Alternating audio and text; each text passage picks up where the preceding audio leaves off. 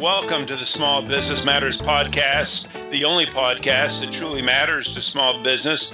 My name is Tim Fulton, the founder, chief evangelist for Small Business Matters. I'm the host for this podcast. My co-host is Taylor Fulton, the director of marketing for Small Business Matters. Taylor, welcome to the show. Glad to be here again. Looking forward to another great conversation. We do. We've got a great guest for today's podcast, Bryan Gray. You know, Taylor, so many of the clients that I work with, Vistage members and coaching clients, you know, the question always comes back to, how do I grow this business? How do I get more customers? How do I get more business from my existing customers? How do I figure out how they're thinking? And that's such a big issue and an opportunity in marketing today. Absolutely. Marketing seems to be an ever evolving practice and ones that I think a lot of business owners and entrepreneurs frankly struggle with. So I'm really looking forward to our conversation with Bryan. So Taylor, I met Bryan Gray a couple of months ago. He was kind enough to speak at the Small Business Matters luncheon in March, and we had a full house, and they loved his presentation and lots of good takeaway.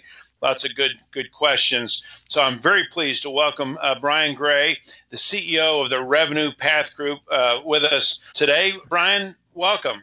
Yay, thanks, Tim and Taylor. I appreciate you having me this evening and look forward to a great time together. Taylor, as I mentioned, Bryan is the CEO of the Revenue Path Group. Prior to this, he led two businesses to the Inc. 500 list, which is the fastest growing companies. As I mentioned, was with us for the Small Business Matters lunch in March. He helps companies figure out revenue growth and has been doing that for a while, and that's going to be the focus of our attention today. So, Bryan, let's start this off. Our first question, always the same for each of our guests. What is it that you do that matters to small business? That's a great way to start. I think what we do that matters and what's important is helping them stay relevant in a world that seems to be changing faster than ever. Maintaining some degree of advantage over your direct competitors is really, really important. And I think that the work that we do is helping firms really understand their unique value and connect it to the prospect's brain in a way that makes sense and drives better, faster conversion. That's great, and I'm looking forward to diving in deeper in each of those. Bryan, I staggered through your bio. I want to give our listeners a more thorough introduction to your background. How did you get to where you are today in your career? Well, I think this fits the audience well. I mean, I'm an entrepreneur at heart. I started the baseball card shop when I was 14 years old, and I always knew I wanted to get into sales. I love taking ideas of a different way of doing something or something that's fresh and unique and just giving it everything you've got and seeing what you can make happen, which I believe is the driver behind most entrepreneurs and small businesses that evolve into something much more significant. So I've been in every single audience member's shoes multiple times. And I feel like I had this innate sense of what it takes to get you over that hump where the ideas and visions in your head are much stronger than what the current market sees. And in having that perseverance and that passion and that spirit to keep going when it's easier to quit is a bridge that everyone needs to get past. And I feel that, after, I'm 52 years old, so I've been doing this for a long, long time. And I just feel I love giving back and sharing insights to help people because it's a tough spot to be when you're a striving entrepreneur with an emerging business that you really need to have the world see what you've been seeing in your head for years. Bryan, tell us a little bit about what you do at Revenue Path Group and how that helps your customers. Yeah, absolutely. Thanks, Taylor. I think that let's start back with what we call this moment of truth. And I'll touch on some dynamics and some real challenges I think we face in the world today. And we call those the three deadly C's. We're all faced with this, especially in business-to-business sales, which I'm imagining probably over half of your audience is in this world. And we call them the three deadly C's. And those are commoditization, consensus decision-making, and compressed selling time. Commoditization. Everyone looks, sounds, and acts the same in your prospect's mind. And if everyone looks, sounds, and acts the same, then guess what? Prices become the driving factor. And that's really a challenge. Second, consensus decision-making. Decision-making teams keep getting bigger and bigger. And I read recently that the average decision-making team is nearly 7 people. And we'll talk about the pains and how we need to overcome that second deadly C. The third is compressed selling time.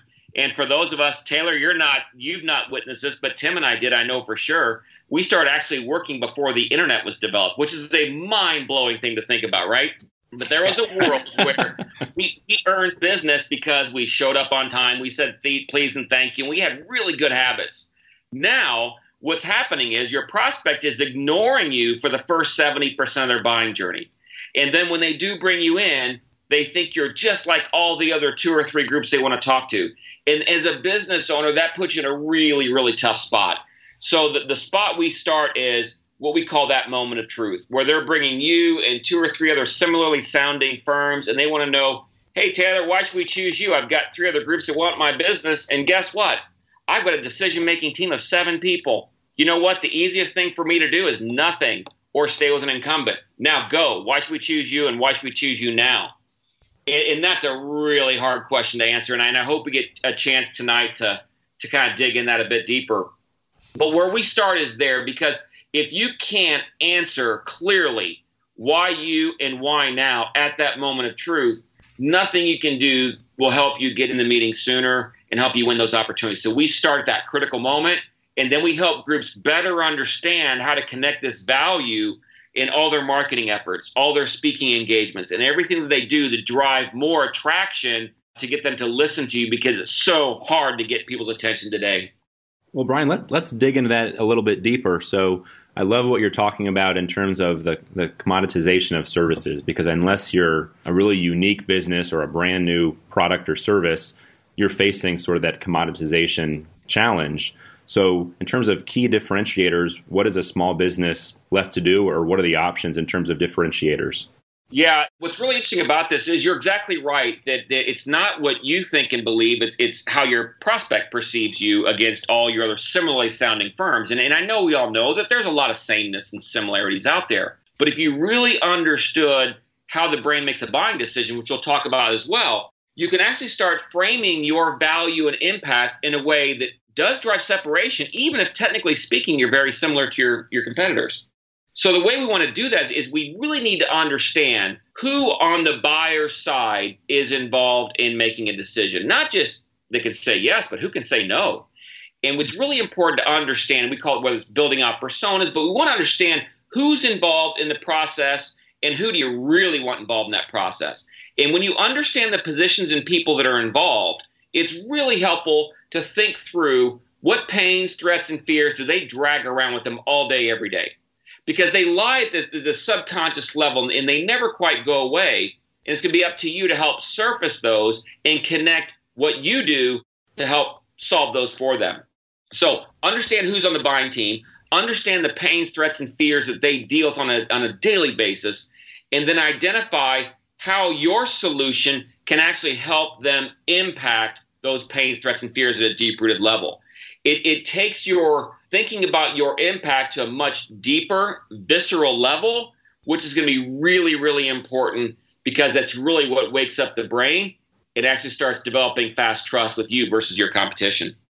Bryan, I'm fascinated by this idea of really understanding your customers and use the word the persona. Would you mind giving us an example of that, of maybe a client that you've worked with where you were really able to zero in on kind of the demographics, psychographics, really understanding the customer? Yeah, absolutely. And I tell you what really, really matters is to us is the decisioning process they go through. Because I know that gender and age and those type of psychographics matter and demographics matter, but really what we like to understand is the personas and the challenges and threats and what they have to deal with on a day in, day out basis. Knowing that the part of the brain that makes decisions is not a real articulate or even intellectual part of the brain. It's called the limbic structure. And the limbic brain is really focused on eliminating pains, threats, and fears.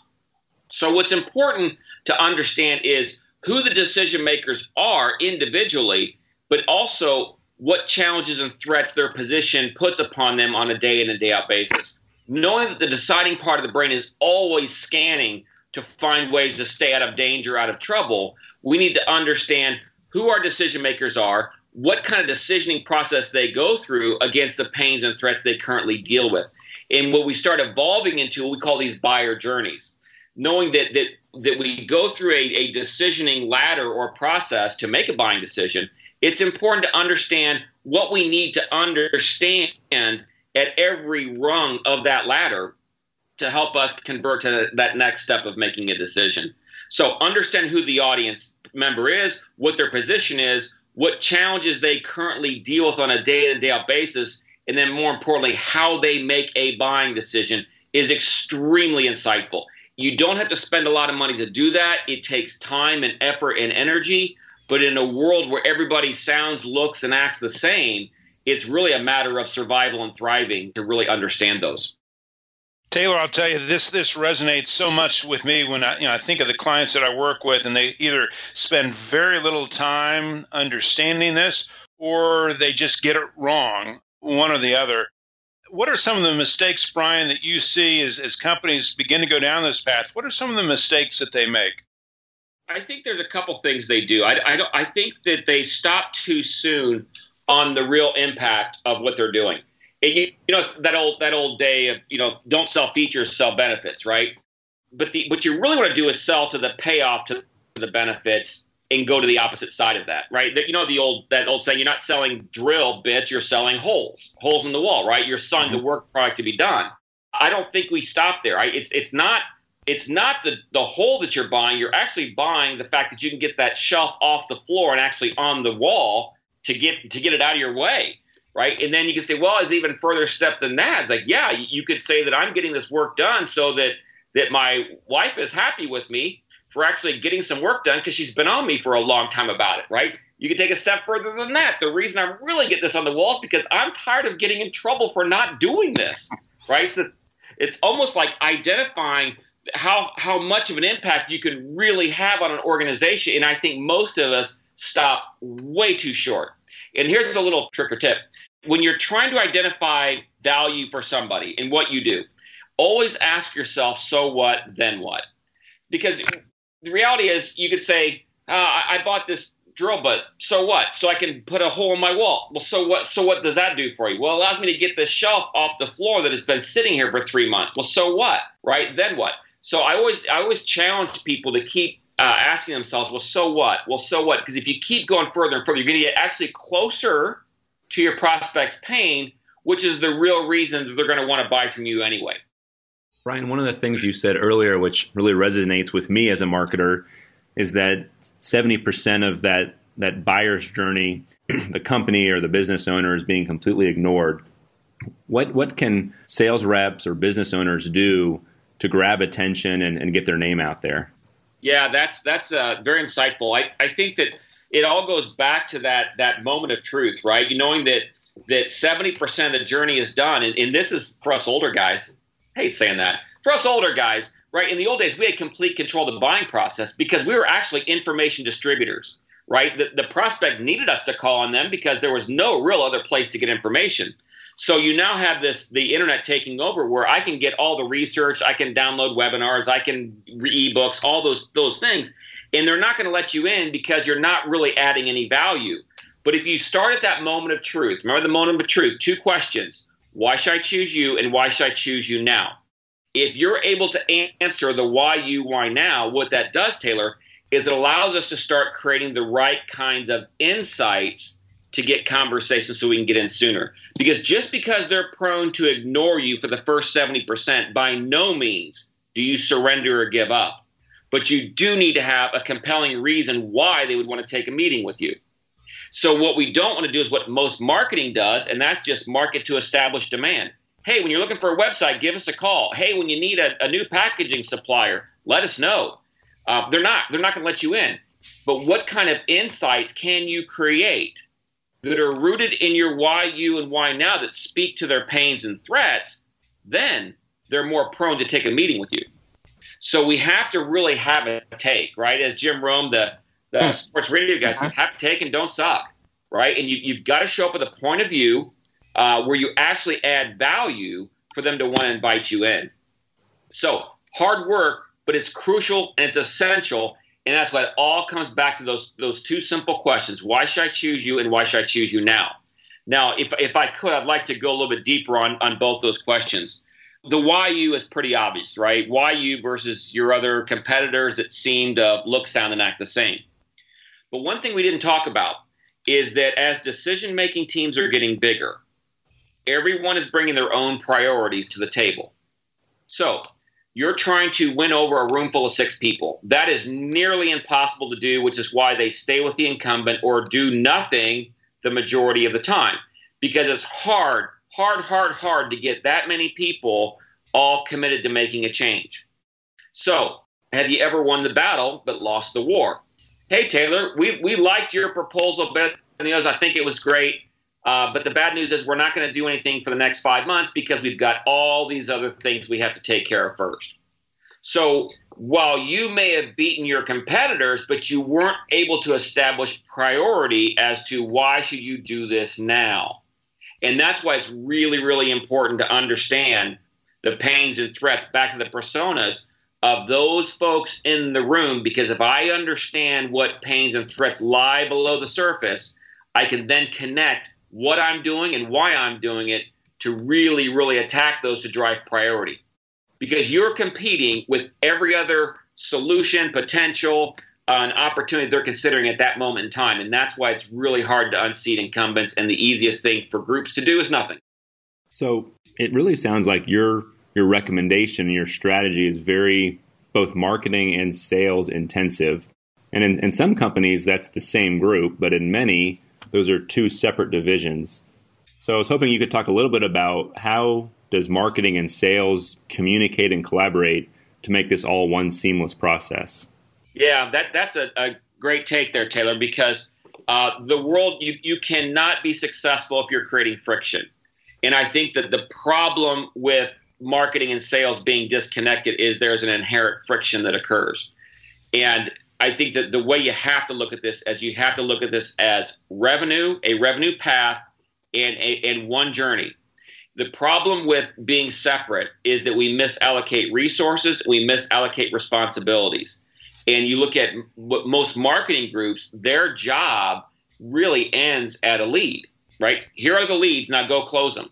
Well, if you don't see this thing all the way through to a sale, you're missing the real opportunities. Remember earlier I talked about hitting that moment of truth, right? You walk into a room, Taylor, there are 6 people sitting with their arms folded, all looking at you squarely in the eye. And they're asking you 2 questions, Taylor. Why should we choose you, and why should we choose you now? And once you have that answer, what if your marketing group now had that answered? Couldn't their marketing solutions be much more effective, on point, and actually drive real better conversations? So, we like and we insist on this being combined together because there's too much infighting, and the prospects will have none of it.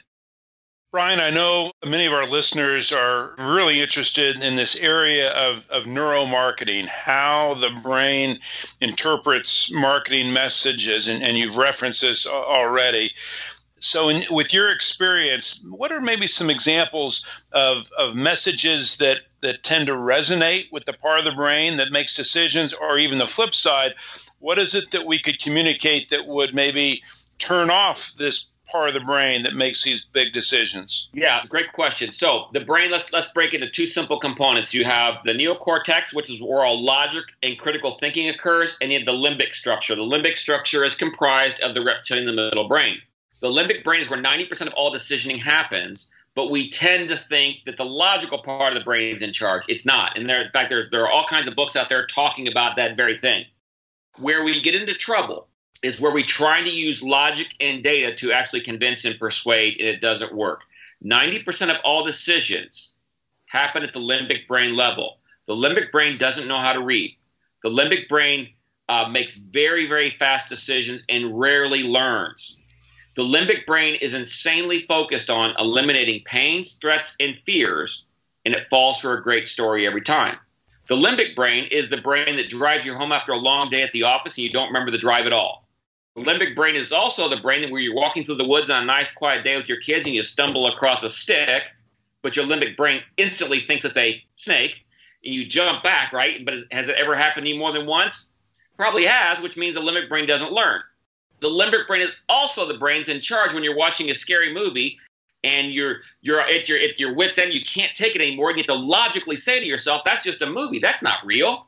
So the limbic brain controls so much of our decisioning. Now, what does it care about? Eliminating pain, threats, and fears, and falls through a great story. So how do you properly communicate to the limbic brain? Well, first of all, you use as few words as possible. You want to use visuals. You want to use challenging questions that quickly speak to a pain or threat that the prospect has. That's the way to start driving better conversation. In fact, if we have time, we could talk about the presentation and some do's and don'ts at the beginning of your presentation. Now, where it goes wrong is where we try to inundate the prospect with information, or we start presenting too much logic too soon because it's too much effort to critically think through that, and we tend to ignore it. In fact, many think that if I just send more information, it'll help persuade Taylor to meet with me. It actually has the opposite effect. More information doesn't help you at all. In fact, it actually confuses the situation. And what I know about a confused brain, it either doesn't make a decision or it'll commoditize you. So the key is to drive prescriptions and not just over-inundate with logic, information, facts, and figures. Bryan, for most small business owners, the resources are fairly limited in terms of how they gather data and the market research they can put together about their audience. What are some simple tools or resources they could turn to help better understand their audience and kind of better understand that decision-making process? Yeah, absolutely. And I think that I would recommend a couple things. And you're right. And this is not some. I really like to teach a do-it-yourself model because it's hard to do, but it's not complicated. But the first thing, if I were a small business owner and I'm tired of sounding and looking like everyone else, I want you to understand a couple things. Number one, you've got to realize that decisions are made in teams. It might be 2 people, 3 people, 5 people, or 7 people. Knowing that in the average B2B sale, it's 6.8 decision makers. You need to understand who is really part of that decision-making team and who could actually say no, because I want them in that room as well. And what I mean by that room is that we have to think in terms of gathering everyone together to talk about my proposal. And this makes some people uncomfortable because they'd rather talk to somebody, give them a price quote, and hope all works out. That's not going to work. So we have to continually push to bring everybody in the room at the same time. Now, once you know your why now, you have real compelling reasons for them to get there, and actually they'll want to get there on their own. So know who your decision makers are. Understand what pains, threats, and fears they deal with on a day in and day out basis, and then I want you to connect the value that you feel you create against those deep-rooted pains, threats, and fears that they experience. Now, that might take a little time, but I'm telling you, it's so much worth the effort. It actually creates very, very strong breakthroughs. Next, when you get a chance to work with a prospect organization or individual, please don't talk about yourself at the beginning of your pitch or your presentation. And it's such a crutch, and all it does is get you in trouble, and no one cares. I want you to think about what it is that they care most about at a deep-rooted level and find ways to ask really good rhetorical questions that actually stimulate the brain, has them lean in to say, tell me more about that. You mean you can help me with that? Because the deciding part of the brain doesn't make any inferences. It's not a logical thinker. So we have to take the brain on the journey that we want it to go through. And the way to do that is to not start by talking about yourself. It's to actually engage them around something that they care deeply about. Friends, you're listening to the Small Business Matters podcast. It's the only podcast that truly matters to small business. Our guest today is Bryan Gray, the CEO of the Revenue Path Group. And Bryan, you're giving our listeners tons of great information and things that they can do to amplify their marketing efforts. I've got one more question for you, and then we'll turn over to Taylor for a rapid fire. I'll put you on the spot. I'd like 2 examples. I'd like one example of a company that comes to mind that you'd say they have figured out their marketing, their messaging. They have figured this thing out. A company that you admire for their marketing efforts. And then on the flip side, an example of a company that you look at their marketing and you scratch your head and you just maybe can't quite figure out what they're trying to do.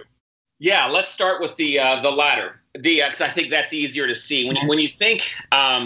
It's real easy once you understand brain and how it makes decisions. You can start looking very critically at most ads that exist out there, and whether you're looking at a website or a magazine ad, you look at it going, well, so what does this really mean to me?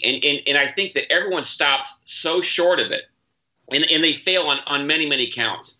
They don't spend any effort, whether it's a one-page ad or a website page, talking about the real pains and threats that they're uniquely able to solve. They spend too much time talking about themselves, how long they've been in business, how many employees they have, and just watch a presentation that they'll do. They'll spend the first 3 or 4 or 5 minutes doing nothing but talking about themselves, which actually turns off the brain. So I think so many do it wrong. In fact, when I speak all around North America, I talk to a lot of groups, and I tell them the first thing I want you to do is stop talking about yourself. If you listen to nothing else I say, the next time you stand in front of a prospect or a room full of people, do not talk about yourself. Move that to the very end of your presentation. And you'll actually start winning more work because it forces you to focus on them. So you'll see so much of this done today where too much communication is all about me, not about our prospects and clients and the pain threats that they have. As far as where this is done really well, a lot of companies, organizations come to us, and they tend to start at that moment of truth where they just lost a big opportunity. They're getting outmaneuvered, and they're losing deals and projects that they feel they should have won. And so where that tends to turn around quickly, and which I'd recommend to the audience as well, is to always start at that moment of truth. They're interviewing you and 2 other companies, and staying with the incumbent's the easiest thing in the world to do. And I want you to think about what is it that we do and why they should choose us and choose us now. In the groups we work with, we're able to completely reframe the message that makes it all about the prospect and not about them. And there was a large construction company out in Oklahoma City we worked with that they were on a kind of a losing streak, and they weren't able to win the projects, and they knew they're the right group. So we went through this process of understanding the real impact of what they do. What does it really, really mean to them, and how do you communicate in a way that speaks all about them? And I think the first 2 presentations, they won $54 million in work right out of the gate because they focused on how they could eliminate the pains, threats, and fears, even though their competitors could do the same darn thing. But the feedback they received at the end was, wow, that was way different than everyone else, and you blew them out of the water. Well, guess what? All we did is we took all the things that they've been saying for years, we put it in a way that makes it about the prospect and not about them. We organized it in a way that the brain makes a buying decision and create a much simpler pitch that actually lowered the barrier and got the prospect to engage with them more. So those tend to become our favorite clients where it's all on the line and we've got to win this thing. And it's just a really fun exercise and process to work through. Now, where does that manifest itself? Then your website becomes a bit more about your prospect than you. So you're able to convert more traffic to leads. Your email subject lines become much more engaging. So that's where it all has to start, that moment you're asking for the business and working backward. Those are great examples. Bryan, we're at my favorite part of the Small Business Matters podcast. It's the rapid fire questions. And it's my most nervous part. Yeah, as it should be. Taylor is going to try very hard to stump you with the best questions that he can come up with. You are far too bright to be stumped. I'm confident that you're going to have great answers. Taylor, take it from here. All right. We'll try to keep it easy at first there for you, Bryan. Thank you. What are some things you do outside of the office that help you relax and reset? Man, 2 things. I love to go on walks with my wife, and I love to watch one of my boys play baseball. It's my happy place that gets me out of the chaos. I've been sitting in the dugout for years, and now he's in high school. I have to sit in the stands. But just watching any of your kids play sports is such a wonderful thing, or whatever the activity is. That just gets me completely off because I can't stop thinking about what I do. Because I love what I do, but I have to find escapes like that, walking or watching my kids do things. Oh, love it. What is a favorite lead generation strategy or conversion strategy that you would recommend to any client? Lead generation, I think, get much bolder, understand why someone should choose you and why they should choose you now, and then develop out 3 really good, on-point, challenging questions. Go right in that subject line. People complain about email marketing. It's still the most effective way to reach someone, but most email marketing is horribly bad.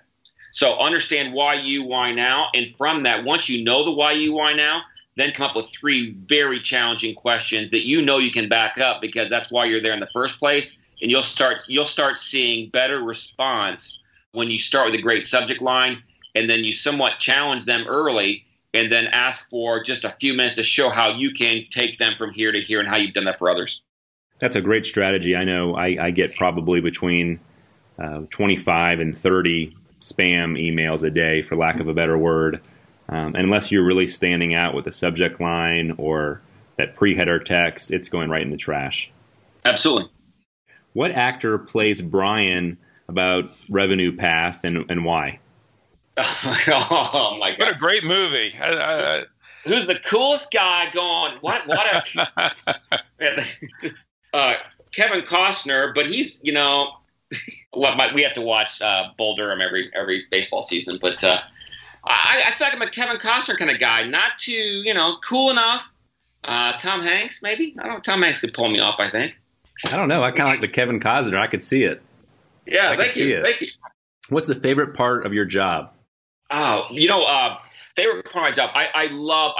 There's 2 things I really, really love. I love speaking to people, and I've got. What's funny is I actually run a business, but I prefer as Tim saw me speak, and I love seeing light bulbs go off, and I love teaching. I'm more of a teacher than a salesperson by far. But I love teaching people and helping them see a different way, because I feel like I understand entrepreneurship. I mean, entrepreneurs, and always there's so much noise and chaos in all of our heads, and the world just doesn't see it quite right. And I just love taking all this and simplifying in a way where their prospects say, that's exactly what I'm looking for. So I love speaking. And actually, I do get involved with some messaging developed with some of our clients and clients as well. I just love simplifying what used to be complex, because the breakthroughs are fast and they're immediate, and they actually help increase margins. And we'll get you out of here on this, Bryan. What's the best kept secret in Indianapolis? Oh, best kept secret. Oh, man. Well, I tell you, you don't have to be a race fan. We're coming up. This is the month of May. And this, I think this is an amazingly great secret. The Indianapolis 500 has been here for years.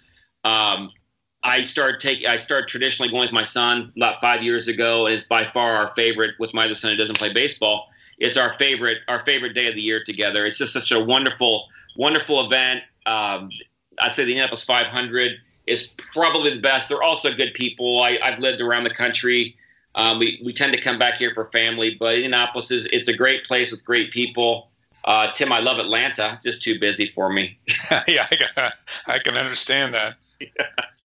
Well, thank you, Bryan and Taylor. I can't believe that we've come to the end of another Small Business Matters podcast. I don't know about you, but I've got a full page of notes. We talked about the 3 C's, the commoditization, consensual decision-making, compressed selling time, zeroing in on the moment of truth, understanding the buyer journey.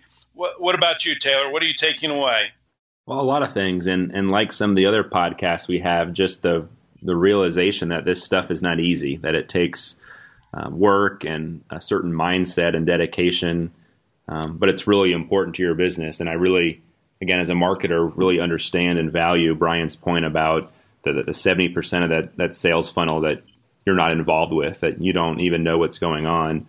And so that just makes the optimizing of that sales funnel and the conversation and the talking points that much more important. So just the amount of focus and dedication it takes to make it all happen. Yeah, you're right, Ted. It's not easy, and I think that all of your listeners, being entrepreneurs, I mean, they're used to being the tumble out there, and I tell you, the effort needs to be put forth, because if you don't do these things, you will become commoditized faster, and you become irrelevant even more so. And I think it's hard work, but it's not complicated. Bryan, I know that our listeners will want to follow up with you. What is the best way for them to contact you and the Revenue Path Group? Yeah, that'd be great. So www.revenuepathgroup.com. revenuepathgroup.com. If you go to the site, scroll down to the bottom, there's an ebook as you scroll down the main page.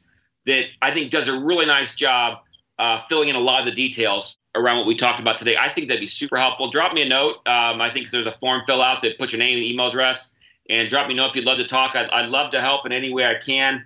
I commend you on what you guys are putting forth to put this kind of effort in to just advance the spirit of entrepreneurship. I think is insanely cool and awesome. And I'm grateful that you thought of having me on board here tonight.